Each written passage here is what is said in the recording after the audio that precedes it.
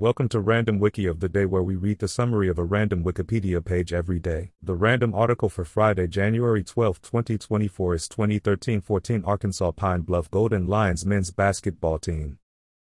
The 2013-14 Arkansas Pine Bluff Golden Lions men's basketball team represented the University of Arkansas at Pine Bluff during the 2013-14 NCAA Division I men's basketball season. The Golden Lions, led by sixth-year head coach George Ivory, played their home games at the K.L. Johnson Complex and were members of the Southwestern Athletic Conference. They finished the season 13-18, 11-7 in SWAC play to finish in fourth place. They lost in the quarterfinals of the SWAC tournament to Alabama A&M.